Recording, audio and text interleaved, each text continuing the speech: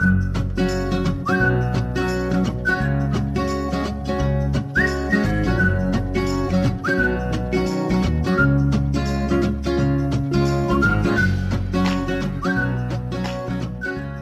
are listening to The Perks of Being a Book Lover, a show featuring two completely opposite longtime friends.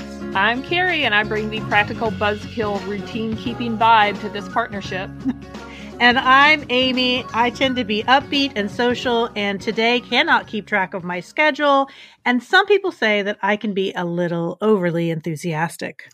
Each week we have book nerd conversations with each other and sometimes a special guest. We not only talk about what we're reading, but also book-adjacent topics such as stuff we've had to Google while reading, new titles on our TBR lists, film adaptations that we've seen, and other bookish news. At the end of our shows, you'll have new books to put on your nightstand and hopefully a laugh or two along the way. This week, we chat with Vicki Johnson, a debut picture book author whose book Molly's Tuxedo is a delightful story about a child who doesn't want to wear the frilly, itchy dress and tight shoes her mother thinks is appropriate for her school pictures. Molly wants to wear, you guessed it, a tuxedo that has pockets. The book, which is illustrated by Gillian Reed, was published by Little Bee Books in collaboration with GLAAD, a nonprofit organization focused on LGBTQ advocacy and ensuring fair, accurate, and inclusive representation. Vicki tells us all about her book and the path to her becoming a writer. She tells us about her move from Washington, D.C. to a small 200-year-old cabin in the woods of West Virginia. She also tells us about her sweaty history. You'll have to listen to hear what that's about. And tells us about her new app that has rocked her world and is soon to rock ours. But first... I want to say something about that app. I'm not going to tell you what this app is, but I was telling my husband about it because when we were recording this, you will hear this section. I said, this app is going to blow my husband's mind. And then this weekend, I told him about it. He goes, yeah, I've had that app for 2 years. Don't you remember me telling you about it? I'm like, no. I guess I just find it more important when a guest tells me about it than when you tell me about it. The anniversary, yeah. Well, I have had a little bit of a rough return to reality. We went on a long weekend this weekend to celebrate our anniversary. And this morning I have had to rush my oldest child to the physician because he was running 102 fever. And then I had to have Carrie remind me, she didn't know she was reminding me, that I actually had a dentist appointment this morning. And so we're a little late getting this intro going. But I think that I'm going to put all of my appointments on our shared calendar from now on so that Carrie can keep me apprised of my schedule. That's right. Well, when you said, I think I can do it, because we were supposed to record this at 8:30. And then you said that you were having to take him to the doctor. And then later you said, I think I can do it around 10. I mean, I was thinking this. I'm like, she has a dentist appointment at 11. And anyway, as it turned out, I had a telephone meeting at 10 that I had sort of forgotten about. And you said, after your dentist appointment. And I'm like, oh, yeah. Appointment. And I'm like, oh, yeah, I remembered I had something today. I hadn't looked yet to see what that thing was because I wouldn't call it an emergency situation, but, busyness. Anyway, unplanned busyness. Yeah. So Right now my son is they think he has strep throat down on the sofa and, moaning and groaning as grown men do when they're ill. I'm not poking fun at him. He feels badly and I hate that he feels so terrible, but hopefully those antibiotics will kick in pretty soon. Well, so tell us a little bit about your trip. What was the best thing about it? Wait, I know. Can I make a guess? Yeah, sure. You could take a guess. Okay. I'm going to say the best part about it was the tower of wine and the fact that you were mere steps from the wine experience. Your room that is true. Was mere, just like, you could totally get there blindfolded and drunk. I know, because I sent you a video. Yes, I sent you a video of it. So this past weekend, we went to Virginia. My son works as a sous chef at the Omni Homestead Resort in Hot Springs, Virginia, which actually has a very interesting history. It has been in existence before the country was even a country. It has been in existence since 1766. Because of their hot springs, people would come from all over to soak in them because they thought that it had medicinal healing properties, right? And so it's been around a long time. For our anniversary, we thought, this is a great chance for us to go visit our son. He's only been working there since February. So he wanted us to get there kind of early so he could see us before he had to go to work. So that first day, we couldn't even check in till 4:00. And we got there at like 10 a.m.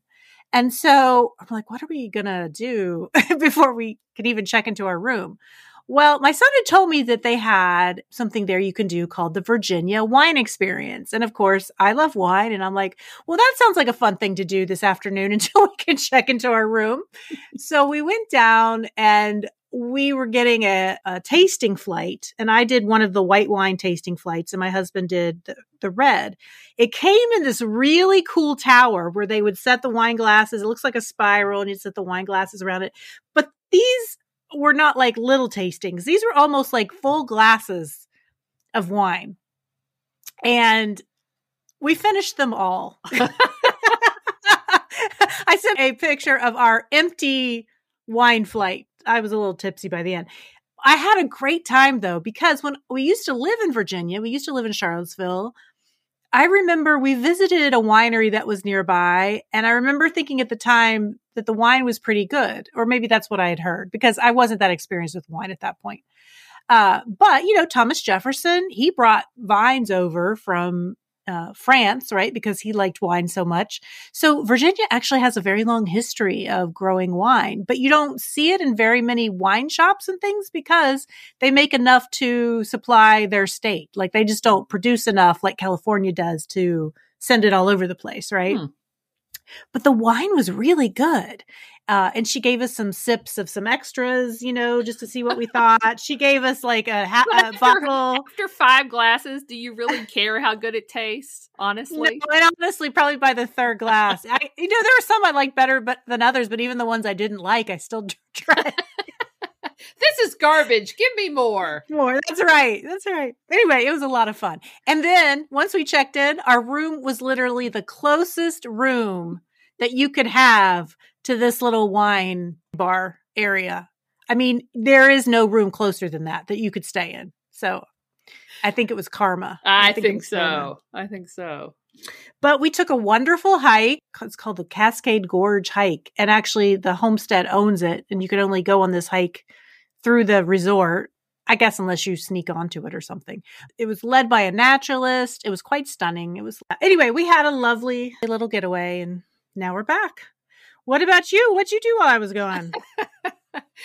And now for the dull portion of the show. I watched some television. We started watching Platonic with Rose Byrne and Seth Rogen. I thought it was a movie, but it's a series. And it's pretty funny. I like Seth Rogen. I could just listen to him laugh because his laugh reminds me of when my kids were young. They watched that movie Monsters vs. Aliens. And Seth Rogen played the Blob. It's a funny show, but it also kind of reminds me of happy, other movies I like with Seth Rogen. What's it about?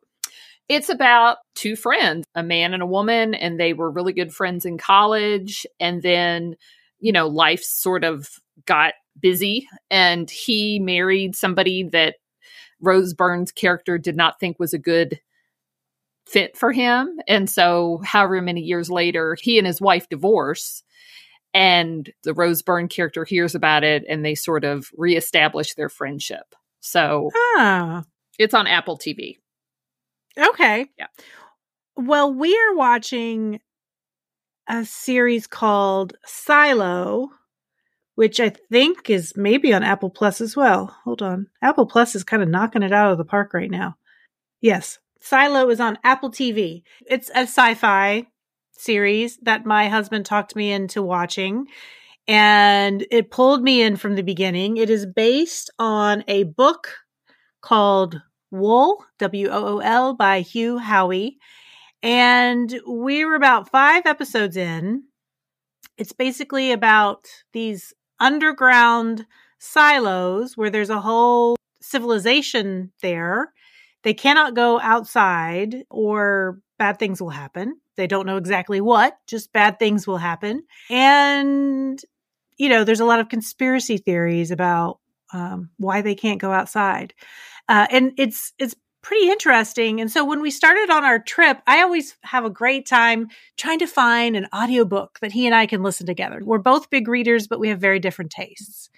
And he doesn't really like my go-to audiobook. I like to listen to memoirs. I like to listen to nonfiction. Those are not his jam. And I think we tried 4 or 5 books before we found one that we both could agree on. And it turned out to be the book version. We're listening to Wool by Hugh Howey, and I really like it. Although it's a lot longer than my average book. It's like 15 hours long, and I don't usually listen to ones longer than 10. So we're about 67% of the way through, and then we're not going to be in the car together for any length of time. So I had to buy the book so that we could each finish it on our own. But it's pretty interesting because the storyline of the TV series and the novel follows along pretty closely for like maybe the first 30%. Mm-hmm. And then after the first 30%, it kind of veers off from each other. And I wouldn't say that I like one better than the other. They're just different, I've never done this before where I've started watching something but not finished it, and then started the book and not finished it, and kind of like doing it parallel, It's kind of interesting. No, I'm wondering if I'm going to get confused at some point. It hasn't happened yet, but we'll see. But anyway, I'm really enjoying both the book and the series. But yeah, it's an ensemble cast and it's excellent. So y'all, this is our next to last episode. We only have one more episode before our summer hiatus. And next week, it'll just be you and I. And it's sort of it's a mystery episode. Even to us, it's a mystery. We've been working on it. I don't know that it's set in stone yet. We might try to cover all the different holidays that June represents. That's right. Dad's Day, Pride Month, Juneteenth. And maybe a couple others that you've never heard of. That's right. All in one episode. It's going to be like a circus. It's going to be fun. So make sure you tune in next week to our season finale before we take a month off. Lucky Vicki, she gets us at the end of the season when we're like tired, unmotivated. Yeah. But she was a champ. She hung in there with us. So yeah. So let's listen to that now. We're pleased to have Vicki Johnson, a debut picture book author, with us on the show. Vicki, thanks so much for joining us. Thanks so much for having me. I have been following you on Instagram for a couple years now, and I'm not exactly sure how I found you, except for that I think it's kind of a very roundabout way. I'm originally from West Virginia, and I think that I happened to see a bookstore called Words Play that was in West Virginia, which I started following. And then I think that they mentioned you at some point in a post. And then I started following you. And then I noticed that you had this picture book, which sounded awesome. And so we had to ask you onto the show. So that is my roundabout way. I think that I found you on Instagram for several years ago. Yeah, that sounds about right. Yeah, that and Cabin Reads. I know y'all followed that too. Yes. We'll talk about that in a minute. But your picture book, Molly's Tuxedo, comes out June 27th, and it's about a young kindergartner who doesn't want to wear a frilly dress for school photos. She wants to wear her brother's tuxedo, and we are so on board with pants over skirts, pockets. Your author bio says that the book comes from your own experience. So tell us a little bit about that. Yeah, a lot of it comes from my experience. From a very young age, I had an older brother. I always wanted to get his hand-me-downs and had very particular ideas about how I wanted to dress. I grew up in the deep South, South Georgia, and, we had to get dressed up to go to church. And I very famously would start undressing in the back seat on the way home because So I had very strong feelings about it. And so in my whole life, I've always been sort of gender nonconforming in how I dress and appear. And I had seen a couple of things in 2019, a couple of articles or, stories or something online where I saw a couple of different young people who were being scrutinized for wanting to wear a suit. And I was like, really, we're still doing this? Like, it has been decades, since I experienced it as a child. And I was at the same time thinking about wanting to try a picture book writing. And so I just sat down with those feelings and, wrote out a draft. When I was reading the book, I thought about my son. Both he and I have sort of sensory issues with clothes. Mm-hmm. And so when I was reading the book, I actually thought it would be perfect for kids who struggle with just kind of the mm-hmm. feel of clothes, right? Like it just, it physically doesn't feel right. So when you were writing the book, did you think about it, or did you intend it to be sort of potentially understood from different perspectives and different lenses? I actually didn't. I was actually being very specific about my experience, but you're not the first person to say that. Like at the time when I was first, I think I was querying agents. I think there was another agent who mentioned that and said, yeah, this would be a great book also because it addresses that issue. But I do think it's a real universal message. Young children have a small amount of agency in their lives, right? And one of those things that they have agency over is what feels comfortable to them, what they want to wear. And then of course, it's like, how do they want their hair to look, or what books do they want to read, or what kind of toys do they like to play with. And so I found lots of people from across the spectrum talking to me about how, I was Molly when I was little. I hated wearing dresses. It's definitely not limited to the LGBTQ community that feels this way about gendered clothing or just about, clothing in general. So I'm not surprised that it makes sense to other people. As a parent, you don't realize, I think, until you have a kid who, or maybe you were the kid, but how, I don't know, like I was the kid who I wanted to wear my hair really short, when I was a teenager, and none of the other girls, they were wearing the big 80s, they looked like they were in a metal band. I liked my hair short. I still like my hair short, so I was very much that way. Like I wanted to do what I wanted to do with my body and how I presented my body. But as a parent, it becomes this really weird thing. It's like, what will people think?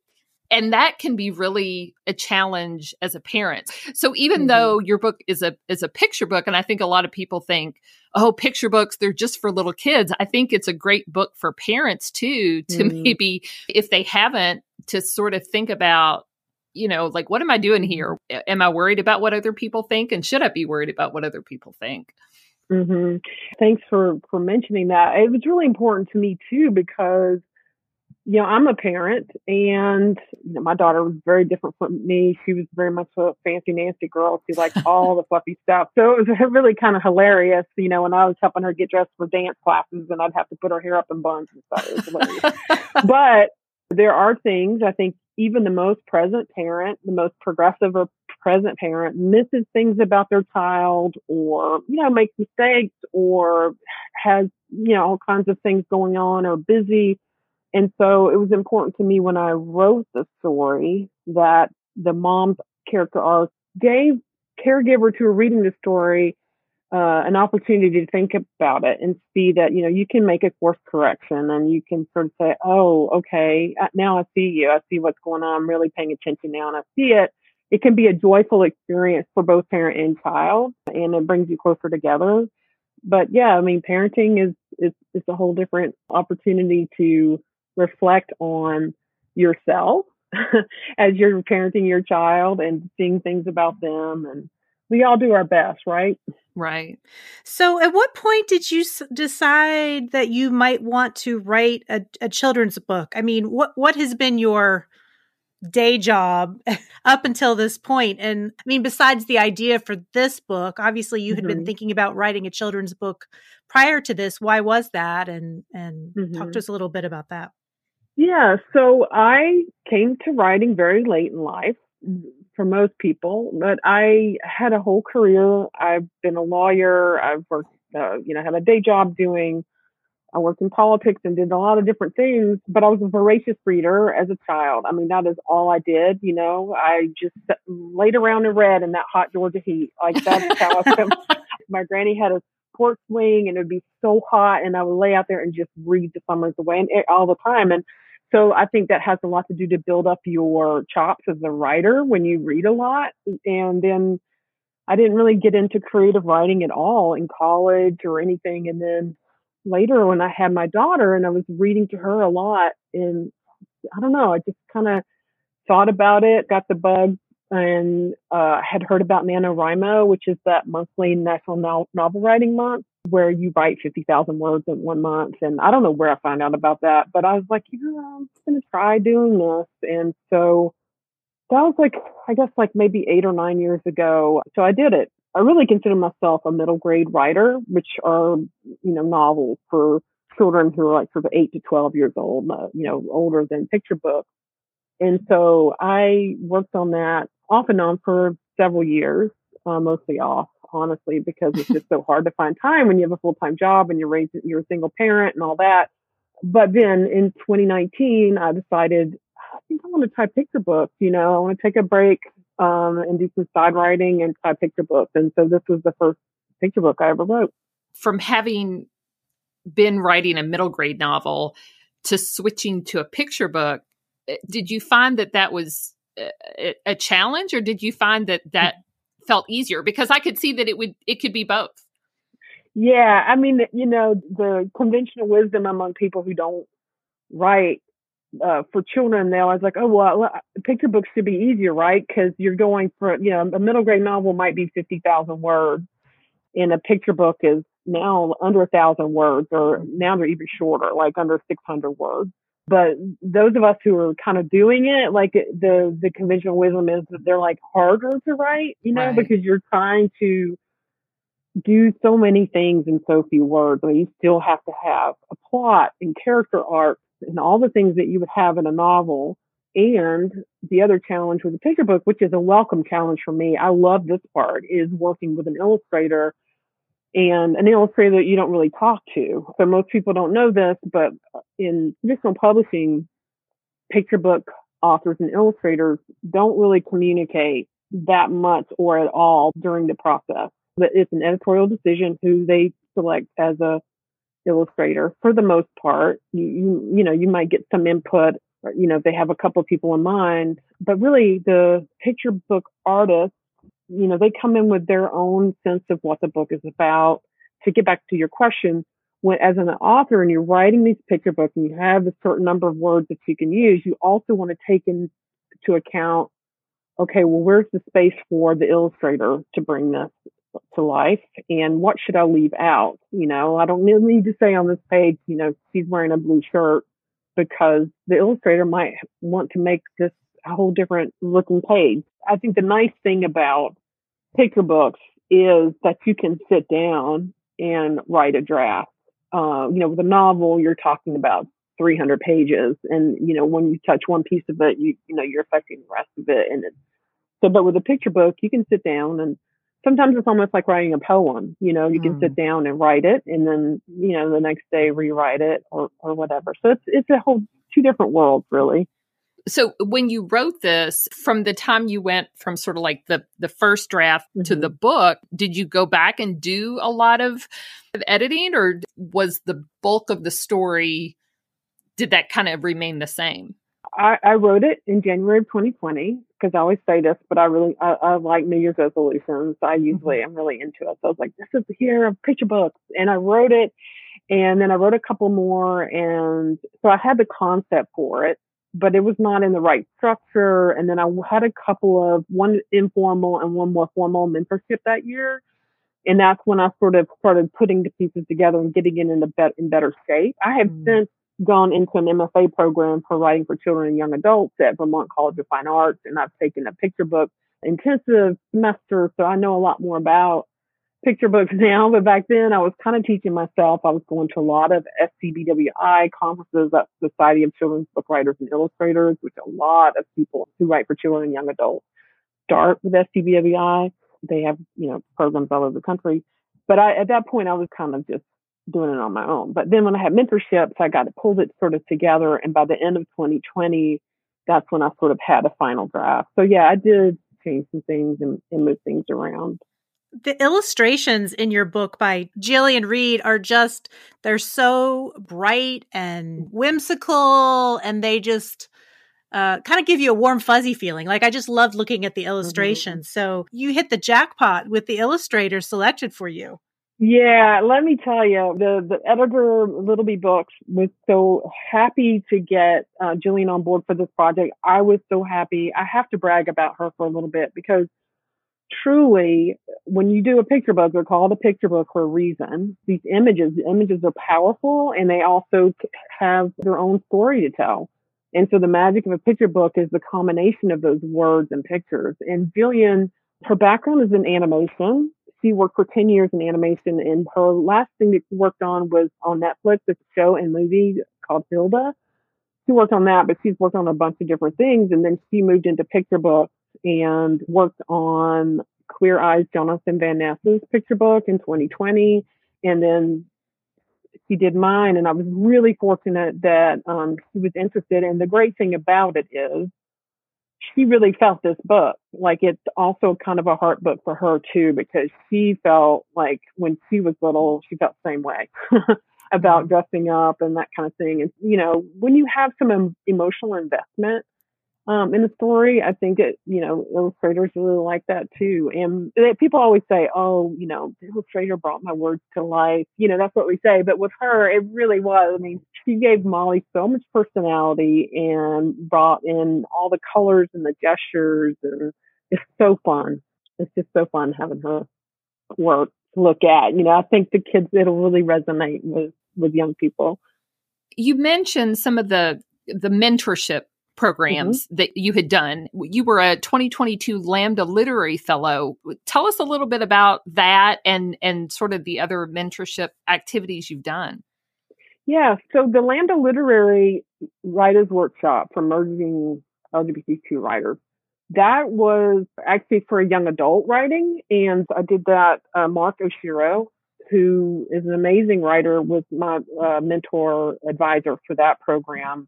Normally it's in person, but it was virtual when I did it. It's a really powerful program where you are in different cohorts. They have that one's in all sorts of cohorts, like poetry and playwriting, all different kinds of things. That was me trying to do YA. I won't say that that's my strongest age group to write for. I really like picture books in middle grade, but I really learned a lot, and I'm really glad that I did that. The mentorship that I actually worked on with this book, one of them was, it's no longer active. It was called PB Chat, and it was sort of a Twitter-based program, and they had where you could apply to work with a mentor. And I applied and was accepted by a mentor who's an author and an editor. And so we worked just casually, over the course of a few months. He would give me some feedback, and then I would make changes and send it back to him. Obviously he's an editor, a working editor, so he had a lot of knowledge about, he taught me about publishing and different aspects of putting a picture book, getting it in shape. And before that, even, I had a sort of informal mentorship with an author who saw my 3 manuscripts that I had, and she was the one who said, hey, yeah, this is the one that you should pursue. Because if the business, if you're someone who's actively publishing books, you'll kind of have a sense of what's out there and what's not been done and what's been done and what's overdone. There's a bunch of picture books that come out every year. So, but I find it really, really powerful to do that, because otherwise as a writer, you spend a lot of time at home by yourself, Right. And you're working with your cats walking across the keyboard, and occasionally you get up and get a snack. But, mostly you're there, and unless you're going to an SCBWI conference, which are really great for getting together with other writers and illustrators, the pandemic kind of messed everything up. But you kind of work by yourself, so it's good to have someone who's ahead of you in the process and who can give you pointers. And since that time, I've offered my knowledge, to do like fundraisers where we need diverse books or things like that, where you can help someone get, a hand up, because that's sort of all part of the process. Yeah.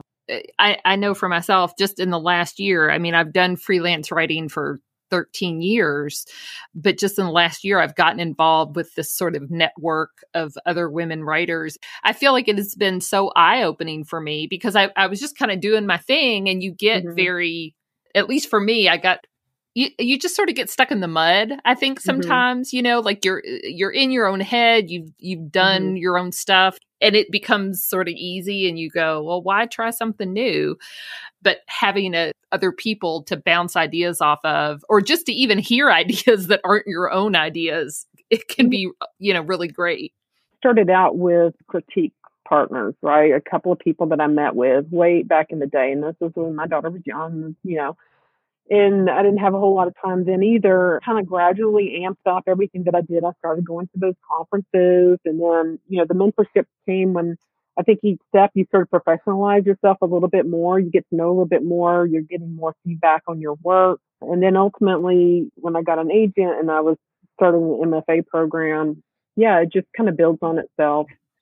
Well, there's so much censorship right now related to books that kids, especially, but really anyone, for access to libraries. And so I can imagine it can be a pretty weird time to come out with a book about a child who doesn't love more stereotypical gender boundaries that society wants to put on, even things such as, wearing a dress or pants. So has the censorship issue been something that you've dealt with thus far in your publication journey?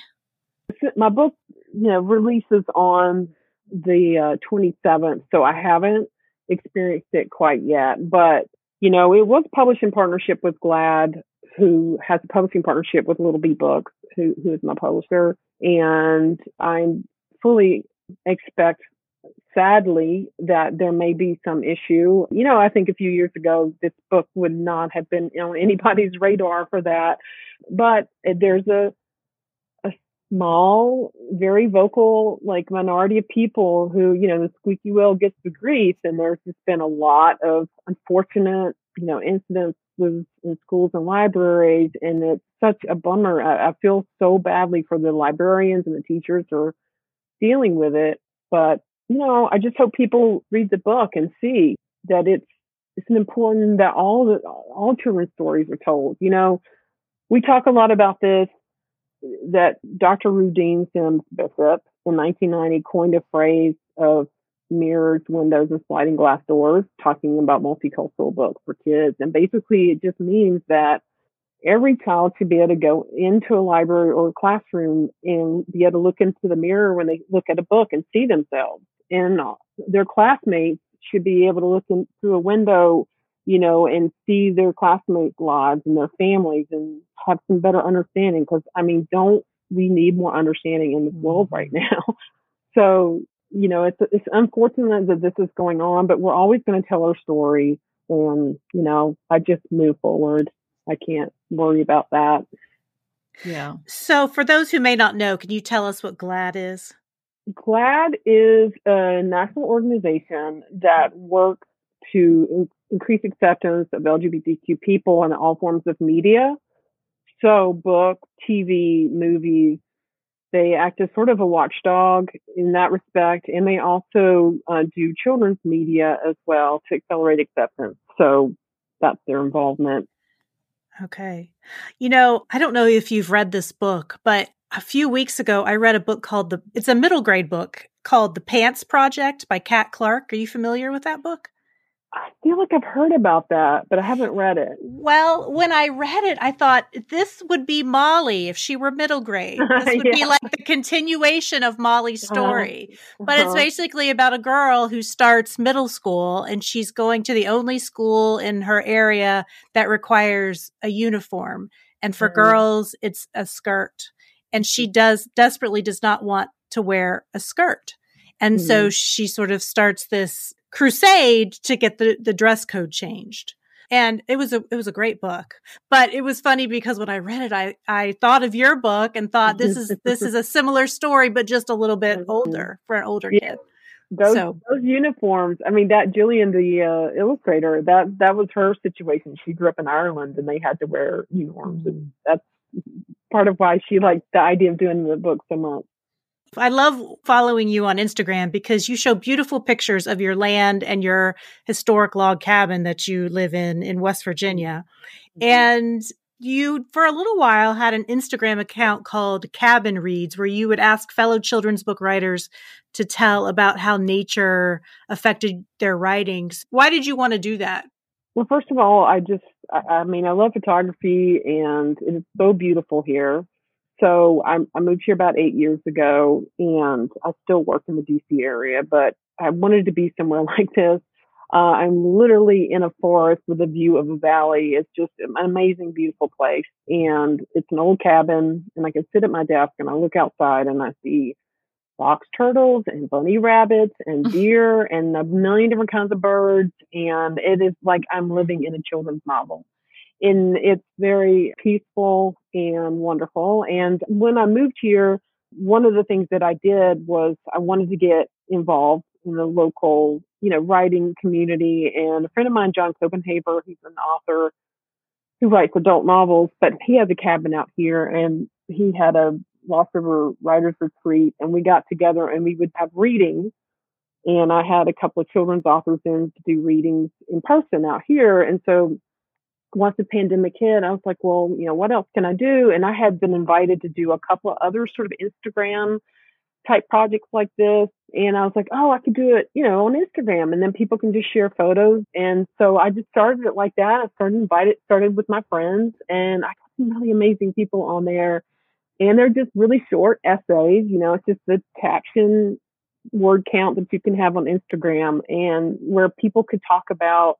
And I wanted to keep it, about nature and how it intersects with their creative process or whatever. But I was like, nature can be, your cat or your dog, or it could be walking in a park, or it could be going on a hike, or however you want to interpret that. It was just a kind of a fun way for people to sort of get to know each other. And I got to know a lot of people through it, and I just enjoyed it. I like to meet people.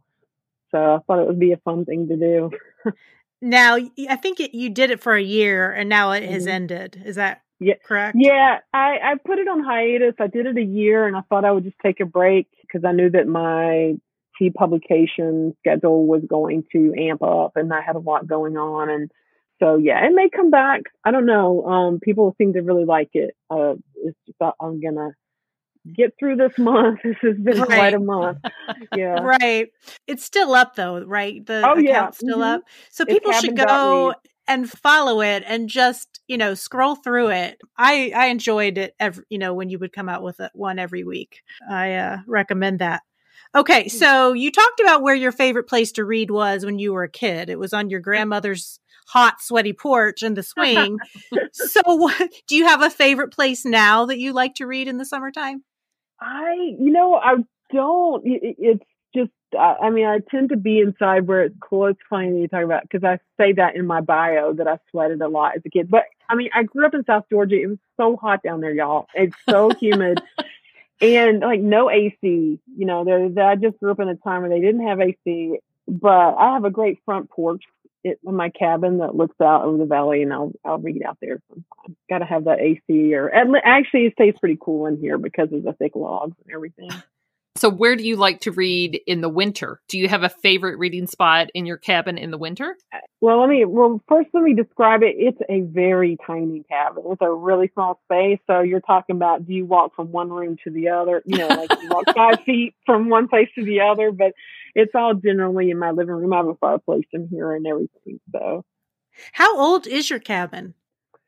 So it's almost 200 years old. My understanding is that it used to be the old schoolhouse on Main Street. The town that I live in is like 200 people, but it's the old schoolhouse, and then the family moved it in its current location in the 40s. But the logs are like 200 years old, so it's legit like Abraham Lincoln. Wow. When we first moved here, I was like, did we learn how to like light a lamp in case the power goes out? And it was pretty sketchy the first couple of years. There was a ton of snow, and we usually lose power, but over time I got more and more brave, and I was like, I can handle anything that happens. I have a wash house where I have to go outside the house and whatever weather to go wash clothes, but I love it. it's really beautiful here. That's a big change from DC, I'm guessing. Mm-hmm. Well, I lived in Georgia too. I lived Okay. in Georgia for a while, but yeah, it's a big change. But I never thought I'd be in a cabin per se. I kind of wanted the farmhouse, like an old school farmhouse with a big porch. But there were just none to be had here. And when I came up to see this place and the view of the valley, I just I see the mountains and the Blue Ridge Mountains right up from my front porch. I had to have this experience, and it's been great. That's very cool. Okay, so last question before we end this. But Is there a book that just screams summer to you? Like one that just makes you feel that it's summer? One that you've read or from your childhood? To think about that one. All I've read for almost 2 years are picture books. And so, because I took that picture book intensive, right? And then also I've been in the picture book world. But I'm trying to think. It would probably, for summertime, would probably be like, I don't know, a Stephen King novel or like maybe science fiction or something like that. Something that's just, you can just relax into and enjoy, especially if they're a real thick book. I like a good book that's going to take a while. You're of the bigger the better camp. Yeah. Yeah. Ironic that I'm writing picture books. Yeah, that's true. I agree with you about the Stephen King, because that's what I used to read when I was a teenager in the summer when school was out, were those big, thick Stephen King novels. Mm-hmm. I think I read The Stand when I was like in 7th or 8th grade, so something really inappropriate like that. Yeah, I love a good Stephen King scary book. Okay, well, now I think we're going to take a little break. And when we come back, we're going to talk about what we're reading.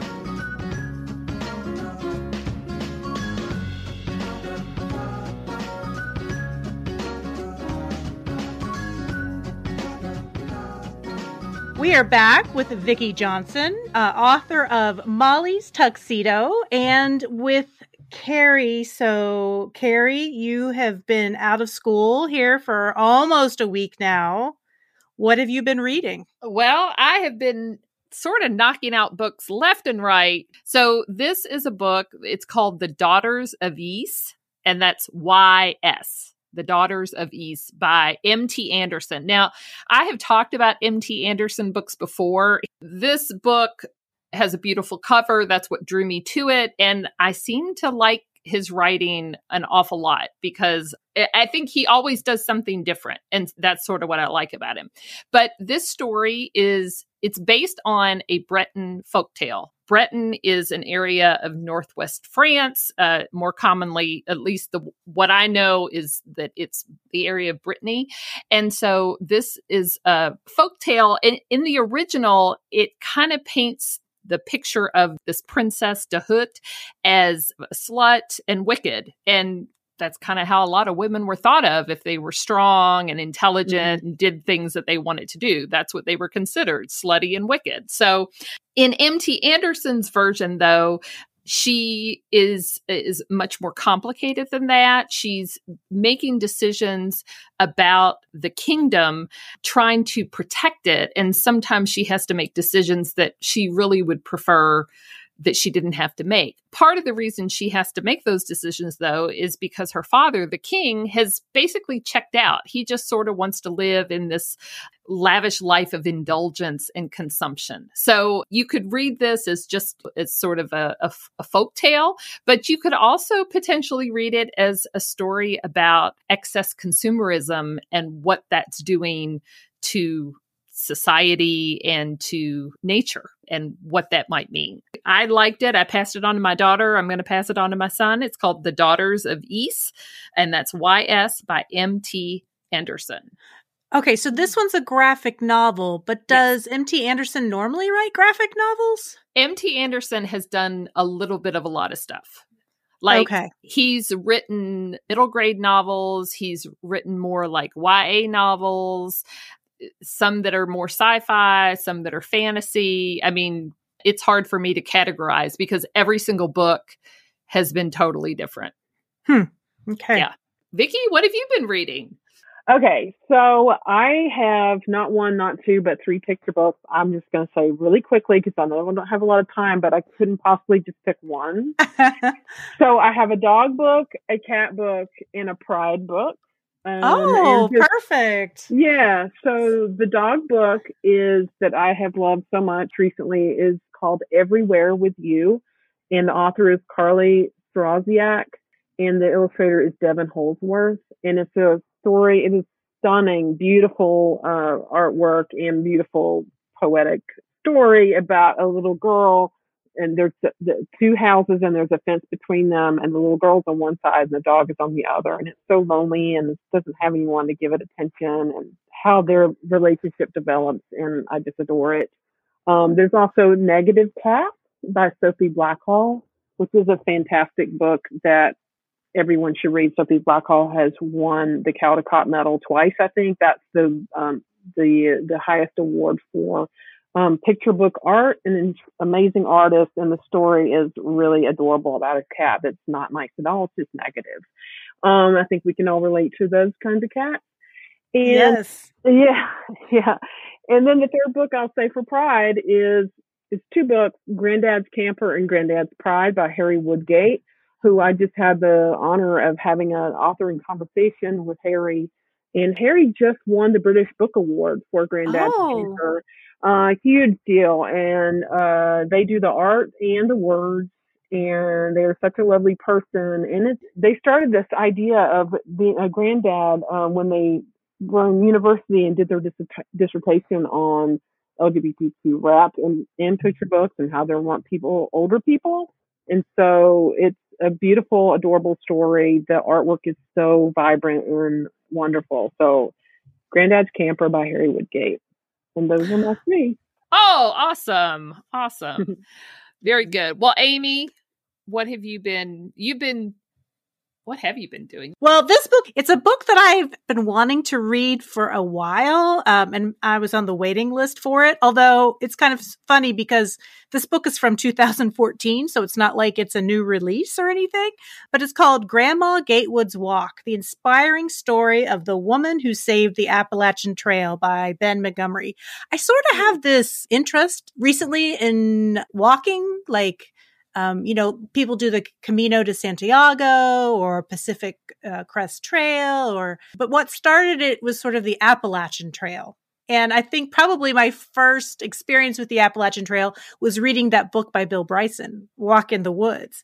But I was interested in reading this because I had seen like a little snippet on Facebook or something that was talking about Grandma Gatewood. And so this is the biography of Emma Gatewood. And she was a woman who at the age of 67 told her adult children that she was going to go out for a walk and then proceeded to hike the Appalachian Trail in 1955. And so the Appalachian Trail runs from Georgia to Maine, and it's about 800 miles long. And it's one of the most famous through hikes in the U.S. and maybe the world. So she carried with her just a little sack with just a few little things, a change of clothes and $200. And she was the first woman to hike the trail alone. Besides doing that amazing feat, she had a pretty hard and interesting life before that. She was the mother of 11 children. She was a farm wife. She lived on a farm in a small Ohio town of Gallipolis, Ohio, which is right on the border with West Virginia. But she was also a domestic abuse victim, and she would head to the woods when things were bad with her husband. So this book not only tells the story of Emma Gatewood, and her trail name was Grandma Gatewood. So I guess people who hike the Appalachian Trail, they often have a trail name, and hers was Grandma Gatewood. It also tells the story of the rise of the pastime of long hiking in America and how her journey helped bring prominence to the Appalachian Trail herself. The press at certain points began to follow her and made her sort of a hiking celebrity. She was on like talk shows and things after she completed this. Emma Gatewood went on to hike the trail another 2 times. She walked the Oregon Trail, and she was also instrumental in building trails in her home state of Ohio. So the author, Ben Montgomery, had access to her diaries, her trail journals, and correspondence. And this was a pretty fascinating look at the life of a very remarkable woman. Her ability to overcome the odds, to survive her violent marriage, to raise 11 children, and to hike a trail without really training for it specifically. It's really a story of resilience. And I think it could be a great summer read for those who like the outdoors or those who like books about strong female characters. And so again, the name of that was Grandma Gatewood's Walk, the inspiring story of the woman who saved the Appalachian Trail by Ben Montgomery. Okay, I have questions. You said she just carried like a very small pack. Did she like walk and then come off it every day, or did she stay in she would stay in little shelters if she found them along the way. Sometimes she would walk off the trail and see if there was someone who would give her lodging overnight. But sometimes she slept in the elements. She would like warm up rocks. She would sleep on to keep her warm.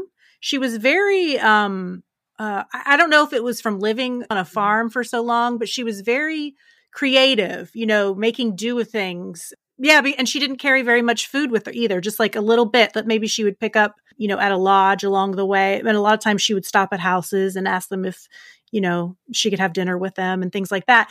I would never do it, but I think it would be awesome to do that. But I cannot imagine doing it alone as a woman. I just wouldn't want to do it alone. Not only just being a woman, but what if you injured yourself, along the way? And several times she did injure herself. Now, I feel like I've seen a picture of her, and she literally had like a sack, right? It was not. This was before there were backpacks and all the fancy things that made you comfortable on an 800-mile hike. Like, she was just kind of like, she didn't. The woods.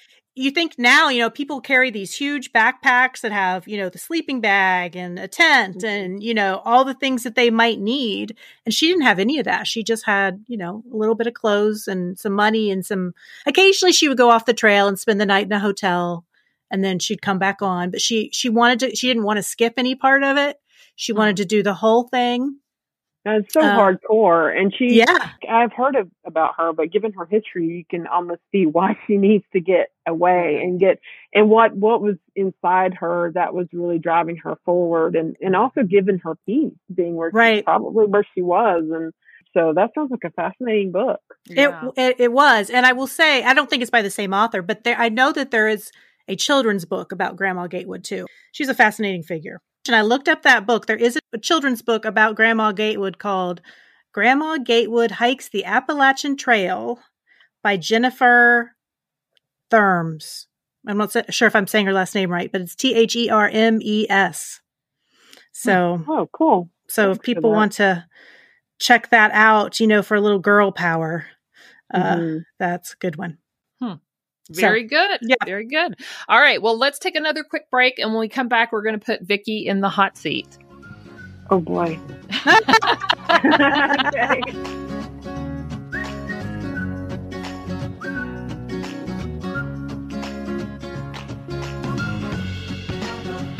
We're back with Vicki Johnson, author of the debut picture book, Molly's Tuxedo.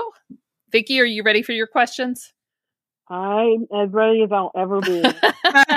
You mentioned that you spent a lot of your childhood sweating while reading.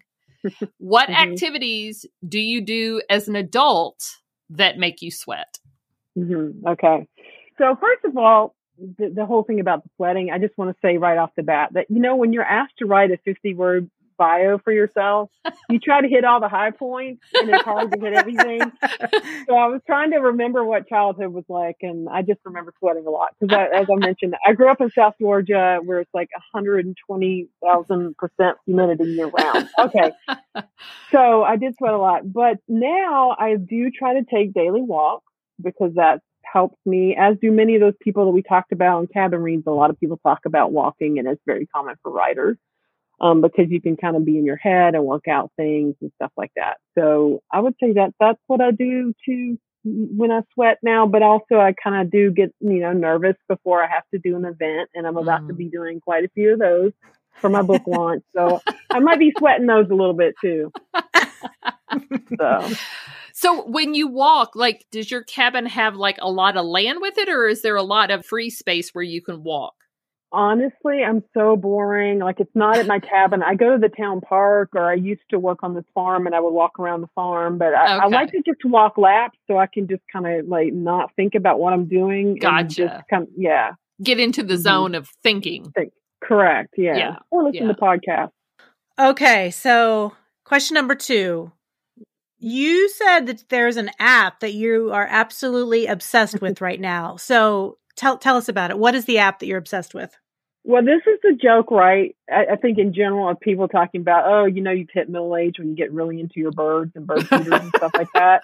But for real, my pet sitter who helps me out when I go out of town is an actual ornithologist. She's amazing. She just does all these really cool things. And she told me about this app, and it's called Merlin, like the wizard. And it's done by the Cornell Lab of Ornithology. So it's completely legit, and it's so good. And you download these different packs for where you live, or you can do the whole United States, but you go outside and you just click a button and it just starts populating all the bird sounds that you hear. You'll see a picture of the bird. You'll have the name of the bird, the description. You can tap on it and learn more about them, because, it's hard for me to distinguish birds, so I find it really, really cool. When you were talking, I was like, because there's this one particular bird. I think it's a mockingbird. I'm not sure, but it sounds like a car alarm. You know how on a car alarm, it'll start and it'll be like, beer, beer, beer. And then it'll do that for a certain number of beats. And then it'll switch sounds and it'll be like, chugga, chugga, chugga. And then it'll switch, and there is a bird that does that. And so I started Googling, because I'm like, what is this bird? When I'll hear this bird all the time. And so I started Googling, and what do I Google? Which birds make sounds like car alarm? And so, all signs on Google point to mockingbird, but I'm totally getting this app. Yes, so. I'm telling you, it changed my life. I love it. I'll go outside and I'll record for 1 minute or something like that. And there'll be like 10 different cool looking birds. Huh. It's the way to go. I have seen those memes too about you hit middle age and so all of a sudden you're like into birds. And for us, my husband and I, it has been so true. We are so stereotypical. It kind of started during the pandemic a little bit, but we got like one bird feeder, and we liked it so much that now we have like 3 or 4 bird feeders. We have an app too, but it's not specifically for birds. It's called Seek. And you can do it for any living thing, but it doesn't do the sound. It's just by you're taking a picture of it with your phone and it will identify it. But this app, I'll have to tell my husband, it will blow his mind. He is very methodical about filling his bird feeders every weekend. And I don't often get to see because when I bought my cabin, they're like 2 words of advice. Leave your garbage inside and don't put up a bird feeder because the bears will come. And I haven't seen any bears. So I don't have bird feeders. So I can't really see a lot of them unless, occasionally they'll come in and they'll land and stuff like that. But yeah, get the app. It's going to change your life. Oh, wow. Okay. I've already downloaded it. All right. Your last question. How has your empty nest experience been? Wow. Okay. So it's just me and my daughter. So we're very close. At least I think we're very close. It's been good. She's happy in college. And I can say all this now with a smile on my face because she's home for the summer, right? So I get to see her, but it was good. It came at a good time because I've been, I was really focused on my book stuff. And so it's kept me really busy. And now she's home for the summer and she's helping me do my social media. Hello, TikTok. You think I'm making those TikTok videos? No, she's helping me with those. No, I'm happy for her. It's the best possible scenario. You see your child grow and move on and be happy somewhere and thrive. And that's sort of what you want, right? It's hard, but it also feels, very good to me to see her. Yeah. So. That's the way of things. That's what's supposed to happen, Yeah. Well, Vicki, I know you've finished your workday and then jump right on to let us chat with you. So we appreciate it. And good luck with all your book talks and book events and everything from Molly's Tuxedo. Thank you so much for having me. This has been awesome. You can find Vicki at her website, VickiJohnsonWrites.com, or on Instagram at VickiJohnsonWrites. You can also see her past work on Instagram at cabin.reads. For show notes for any episode, go to our website at perksofbeingabooklover.com. We're also on Instagram at Perks of Being a Book Lover Pod and on Facebook at Perks of Being a Book Lover. If you like what we're doing with the show, tell a friend. Word of mouth is one of the best ways to help people find us, or leave us a review on your favorite podcast platform. Finally, a huge thank you to Forward Radio 106.5 FM, a grassroots community radio station in Louisville, Kentucky. You can find our show there, live or in archives, at forwardradio.org.